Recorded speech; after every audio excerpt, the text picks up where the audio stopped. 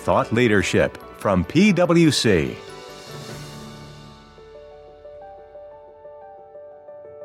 Welcome to PwC's Accounting Podcast. I'm Heather Horn.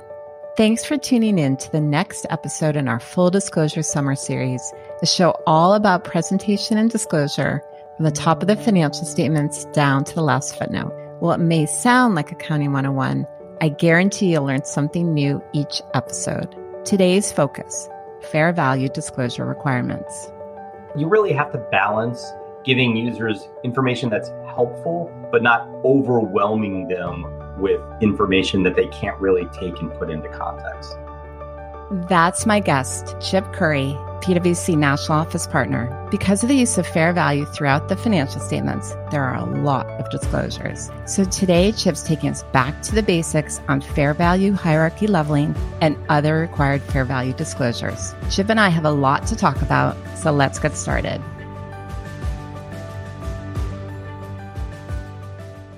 So Chip, thanks so much for joining me today. And this is on a topic that I know you've spent a lot of time on. And actually, way back in the day, I actually was involved in writing our first fair value guide. So something, at one time at least, I knew something about. But in any event, I know fair value is used in the financials, other cases used for disclosure. So definitely a lot for us to talk about. But maybe starting with the really big picture, can we just jump in to some of the biggest disclosure requirements related to fair value? Yeah, absolutely. And Heather, I think like you said, the reason that there are so many disclosures around fair value is the use of fair value is very prevalent throughout the financial statement. Sometimes we're measuring things on a recurring basis. Sometimes every once in a while, we will measure something to fair value if there's a specific event or something that would drive that.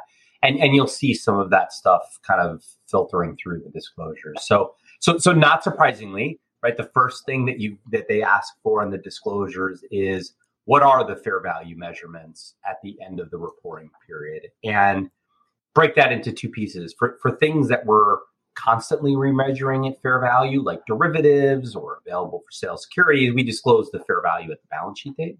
For things that we're not remeasuring on a recurring basis. So think things like if you impair goodwill, what we do is we disclose the fair value at whatever its last, relevant measurement date was.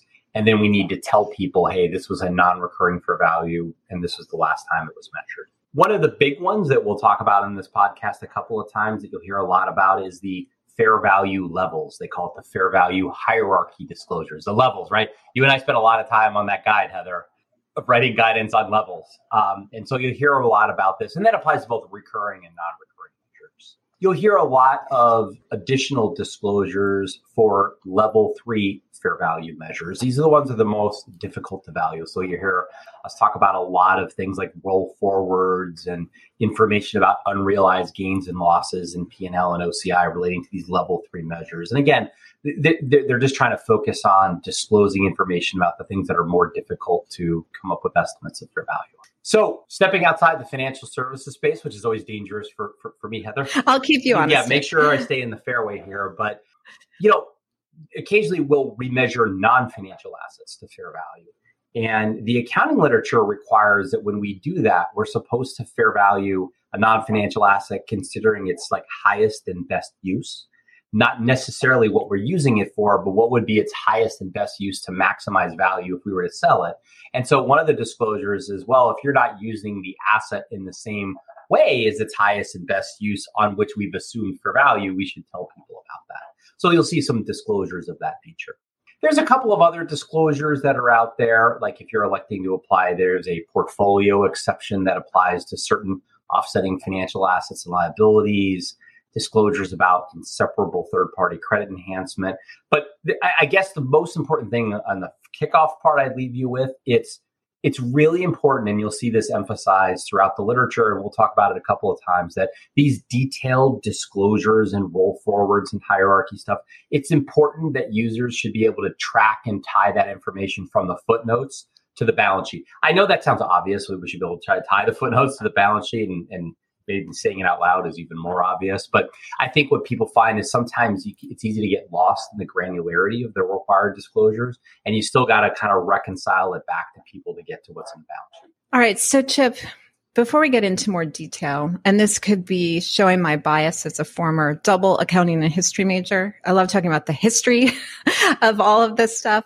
And specific to fair value, I know there's been various points of time where it's almost been, I'll use the word controversial, in terms of people either didn't like the fair value standards, they didn't like the disclosures, et cetera, et cetera. So if we rewind from your perspective, maybe what's the genesis of some of this fair value disclosures? So like, when did we really start focusing on that from an accounting perspective? And then it feels to me like most of that controversy is pretty much gone. Like, I don't really hear people sort of arguing about fair value or not, but just curious your perspective on that.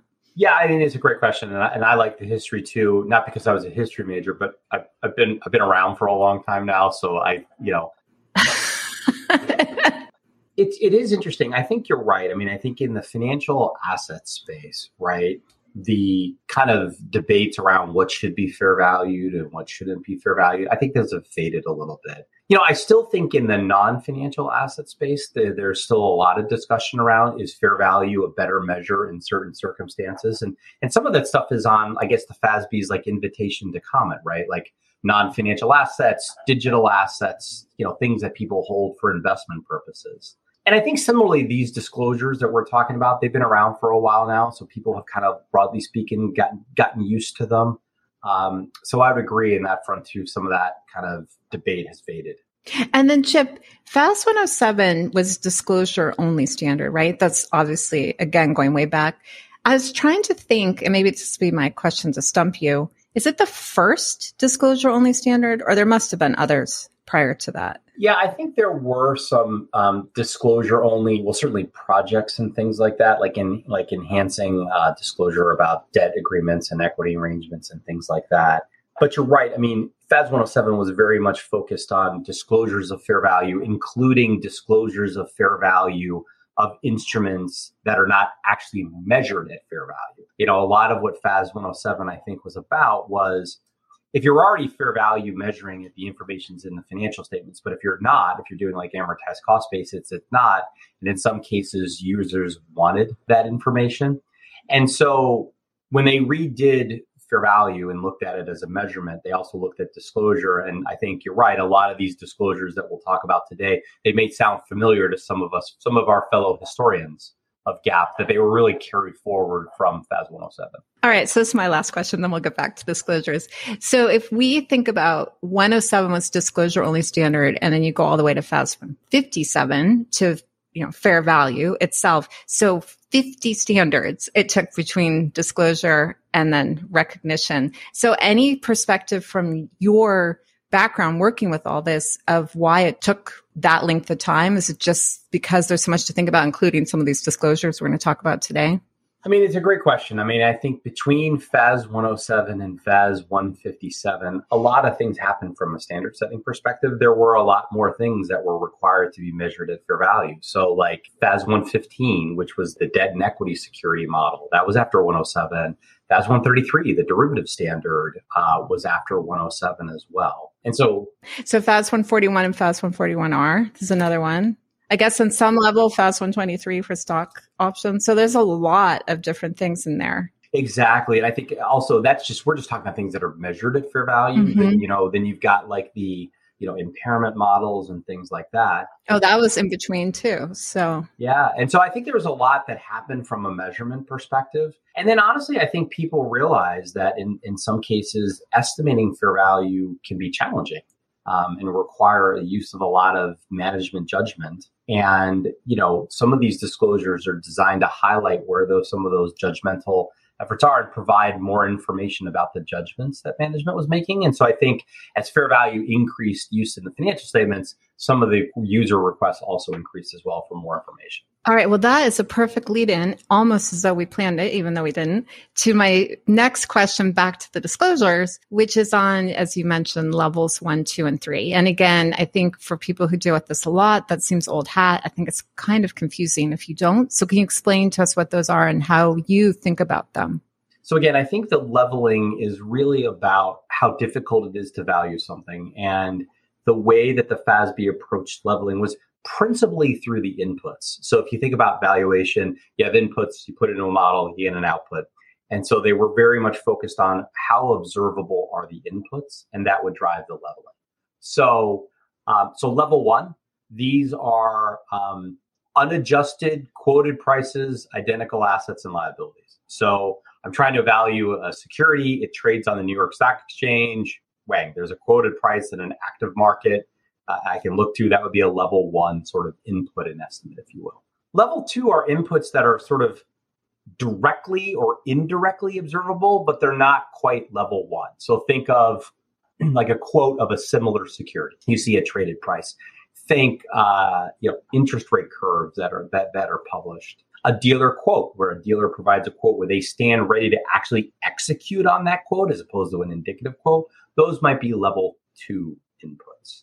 And then level three is where there's inputs where there's little, if any, market activity.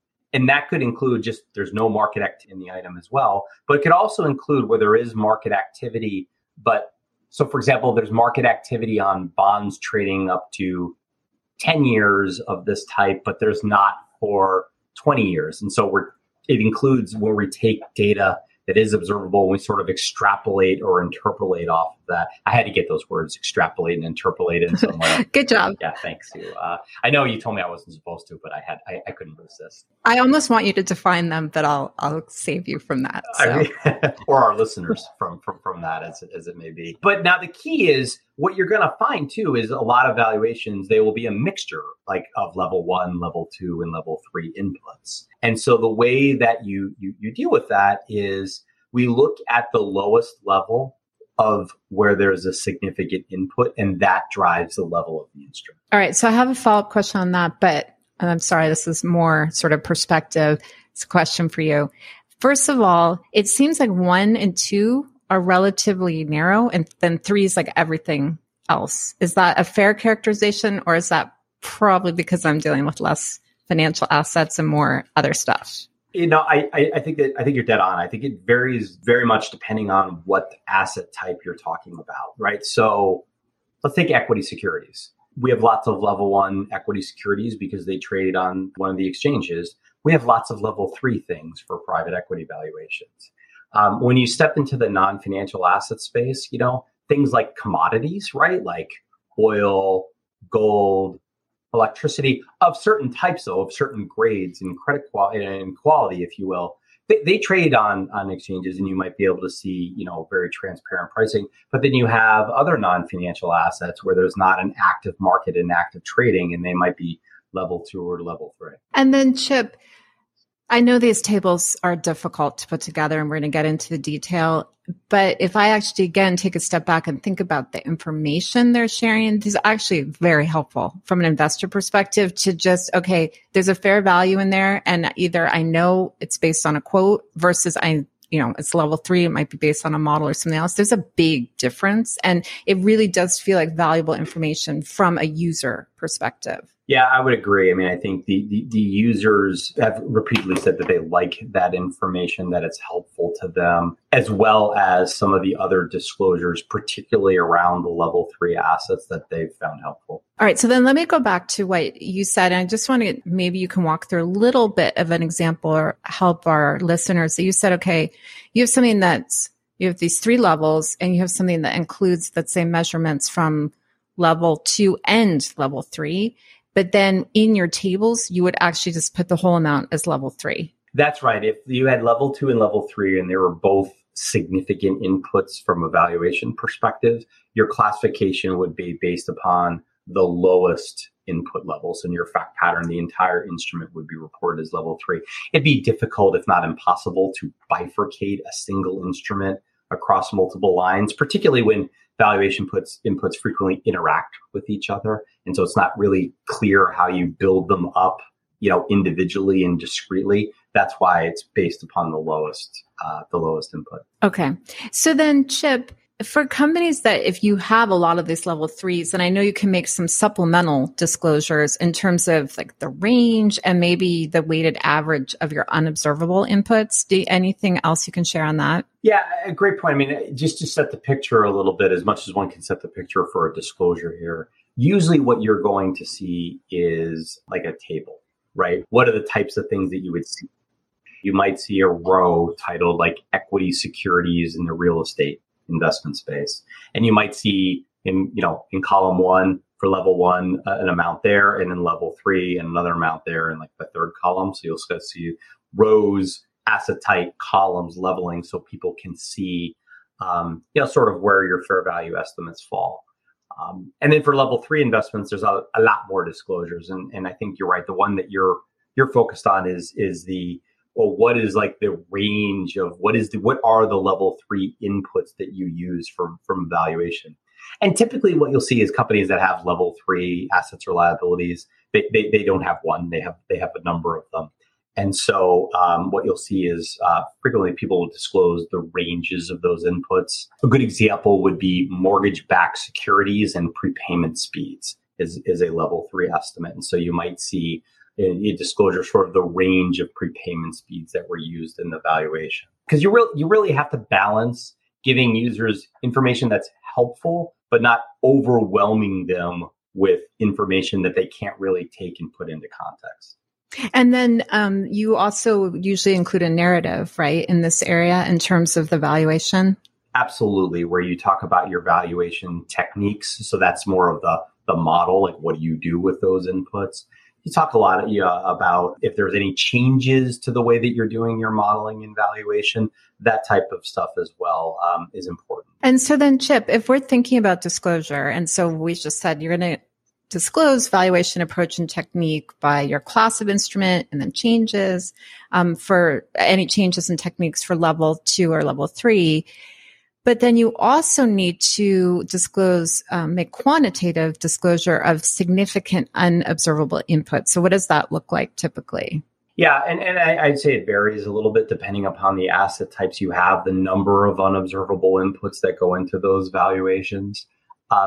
The first thing I think that people spend a lot of time thinking about is at what class, at what level do I make these disclosures, particularly to your point, the unobservable inputs. We actually have within our financial statement presentation guide and within chapter 20, which is our sort of fair value chapter, some factors that you would consider with respect to disaggregation. But that's where I think you get to the level of, there's sort of like an axes, if you will, the level of disaggregation, and then coupled with, okay, well, that's where you would see the range of information being disclosed at that level of granularity. So then, Chip, I know that there's also requirements to provide narrative disclosures about the uncertainties with recurring level 3 fair value measurements, reflecting certain changes in significant unobservable inputs.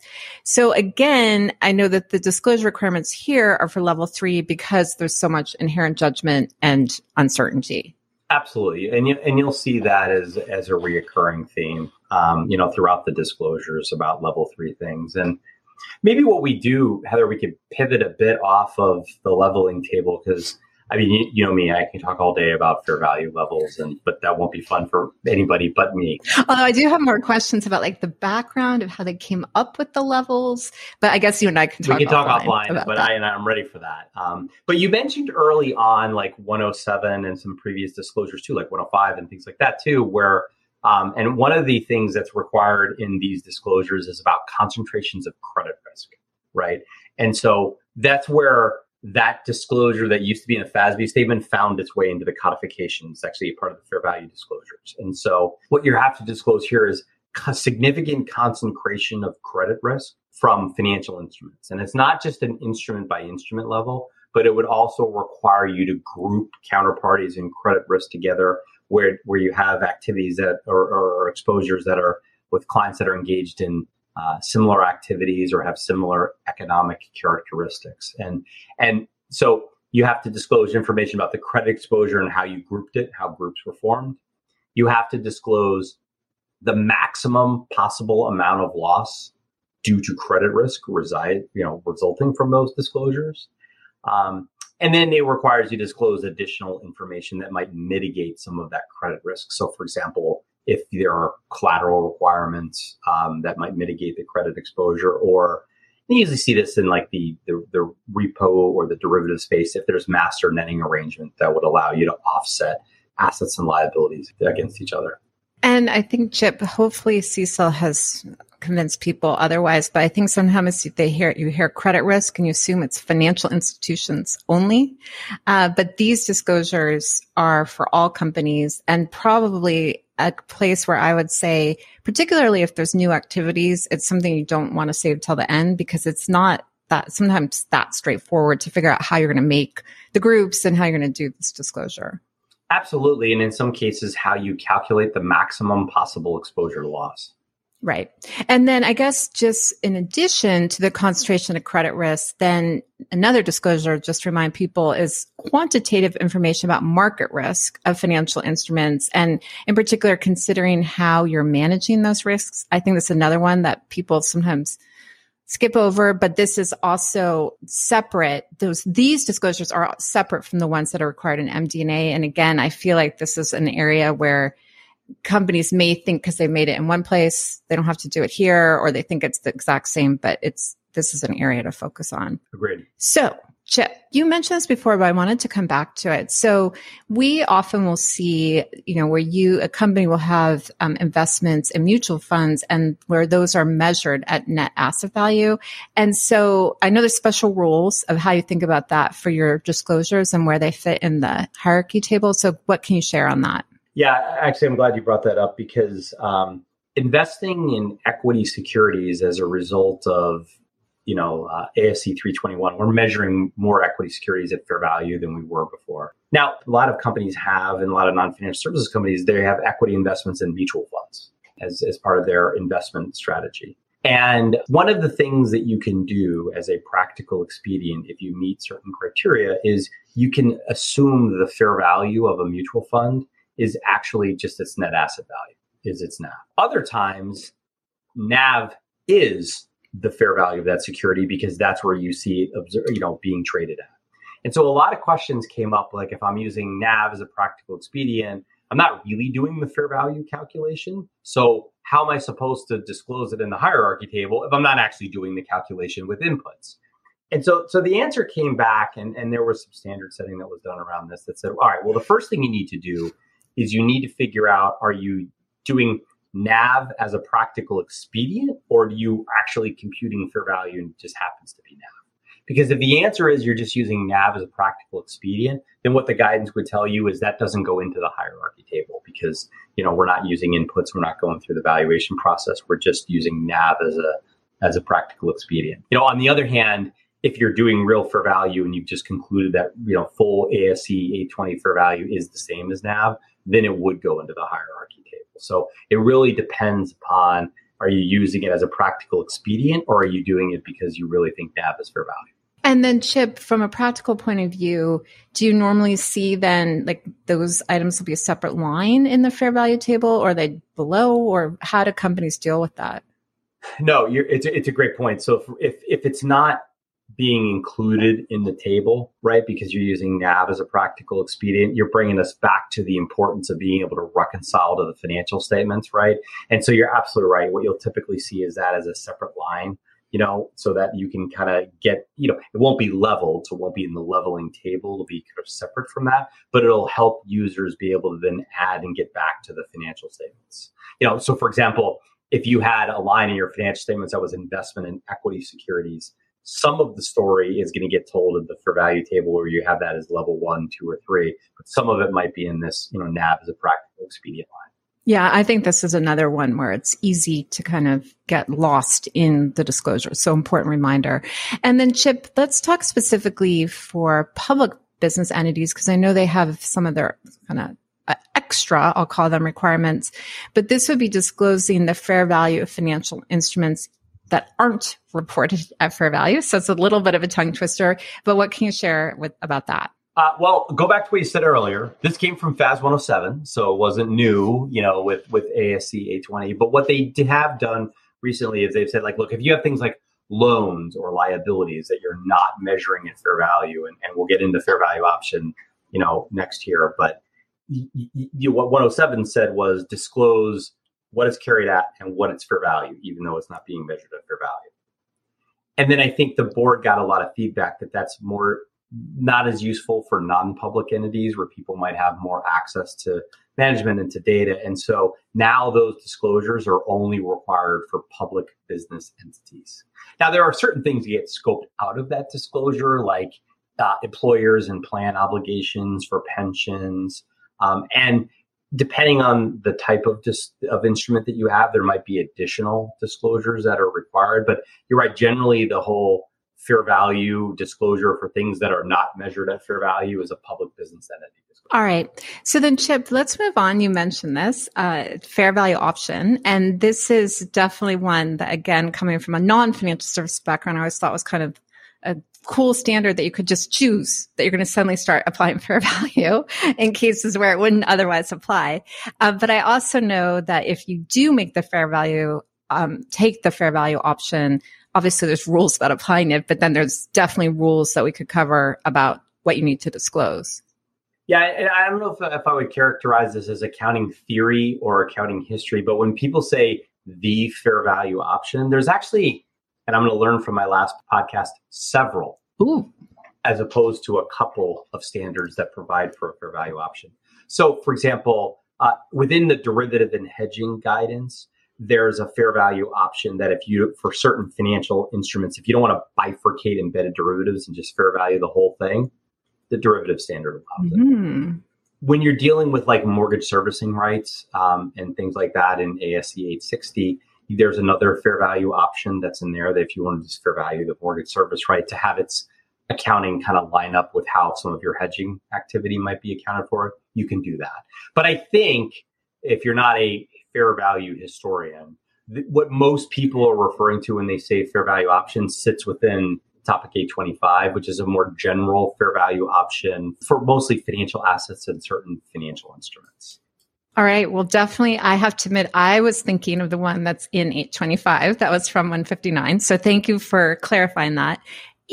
So I guess no matter which of these that you have, they have different disclosure requirements as well, right? Depending which option you're taking. Yeah, and you're right. I mean, when the board gave people the ability to account for something at fair value or fair value option, they recognized that could have an impact on comparability because what you elect to do, Heather, might be different than what I elect to do. I love fair value, so I might elect to do it on more things than others. And so just as a reminder, and we covered this on our investment podcast, you do have to tell people, sort of on the face or parenthetically, what assets you're being measured at fair value and which ones are not. Like you have to separately show people that. So if you have loans and some of them you've elected fair value option on, you need to disclose what's being fair valued and what's not. And, these are even more important disclosures because that general fair value option, that's at an instrument by instrument levels. Like I said, you might not be doing it for all loans. You might only have to be doing some. One other important, I know this is a disclosure podcast, but accounting reminder is when you elect the fair value option on liabilities, the change in fair value due to instrument-specific credit risk is not going through P&L, it's going through OCI.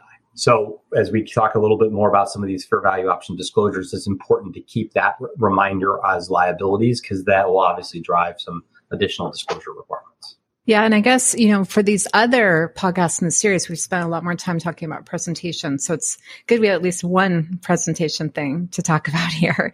So then, Chip, I know there's a lot to say and you don't have to cover every single one, but what are some of the specific disclosures people should be making when they elect the fair value option?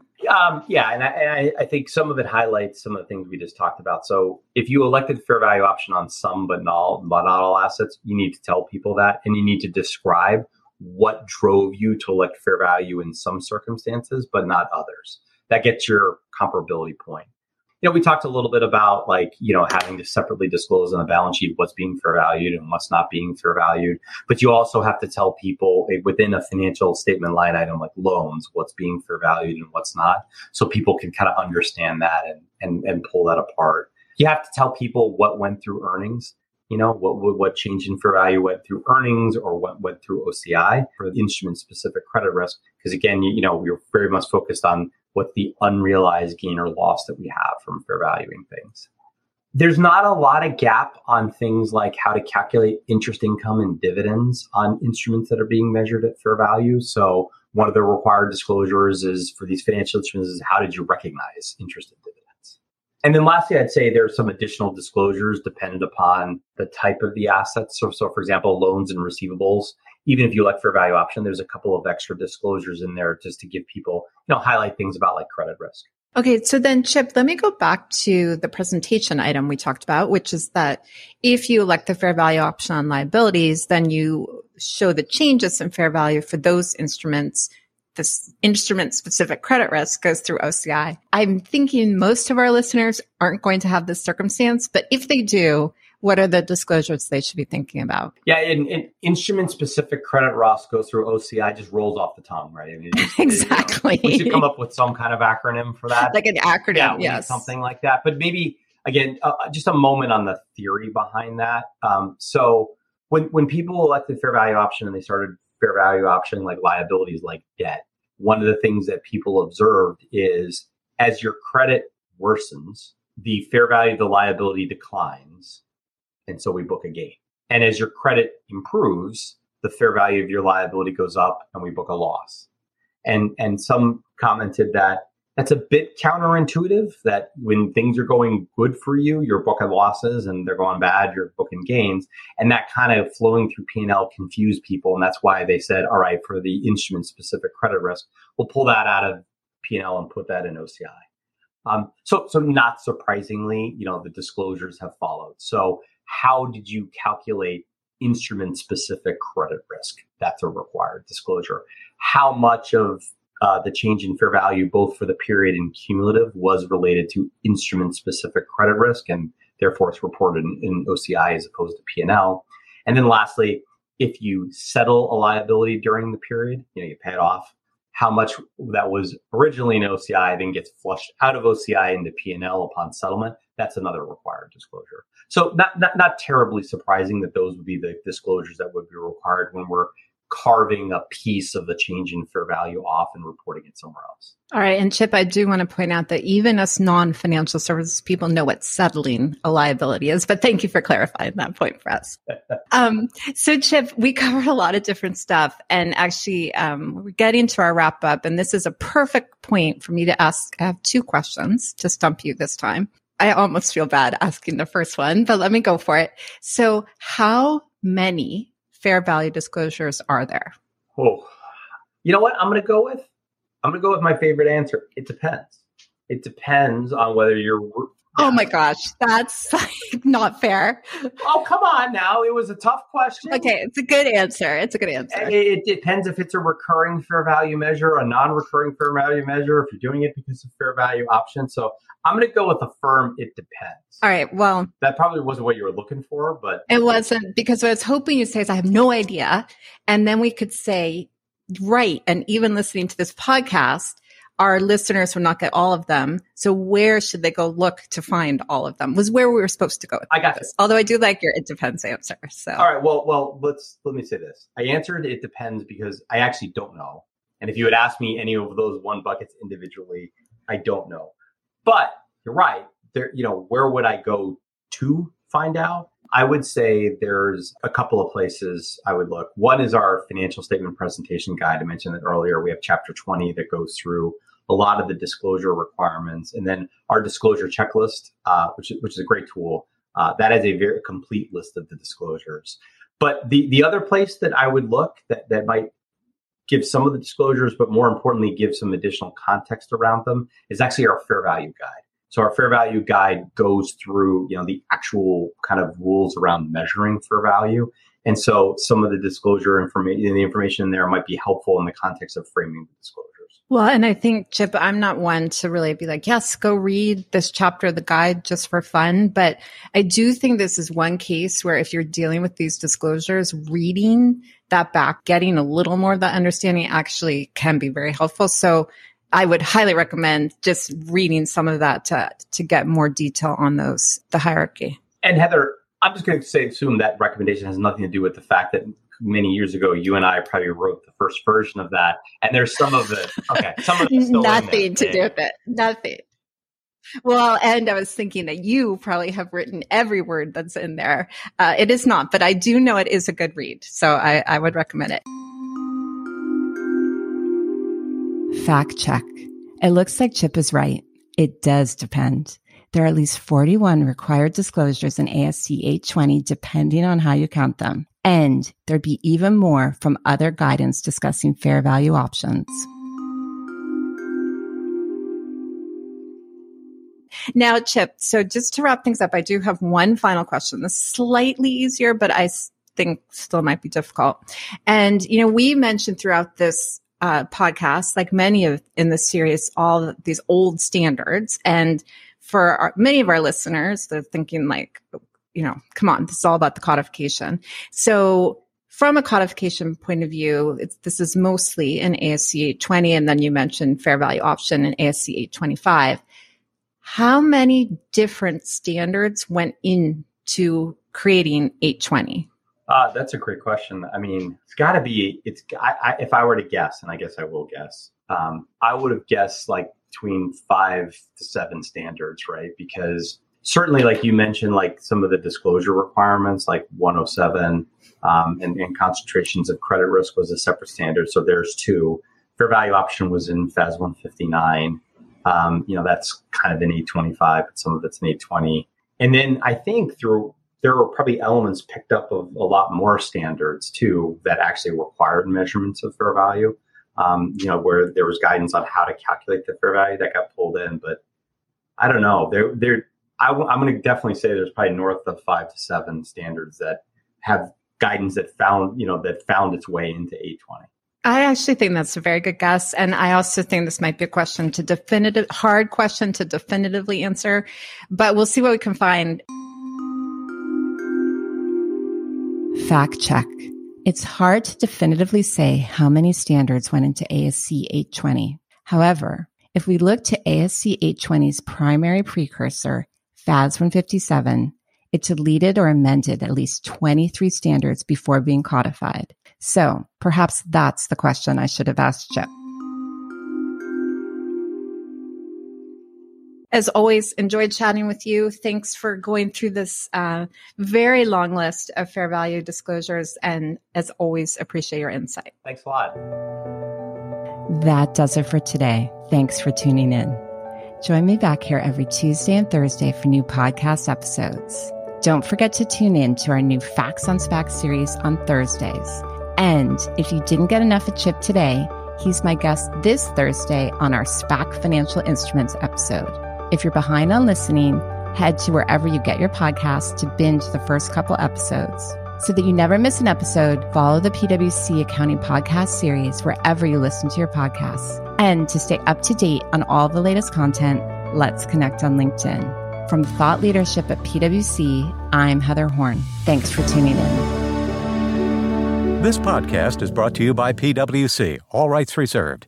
PwC refers to the U.S. member firm or one of its subsidiaries or affiliates, and they sometimes refer to the PwC network. Each member firm is a separate legal entity. Please see www.pwc.com/structure for further details. This podcast is for general information purposes only and should not be used as a substitute for consultation with professional advisors.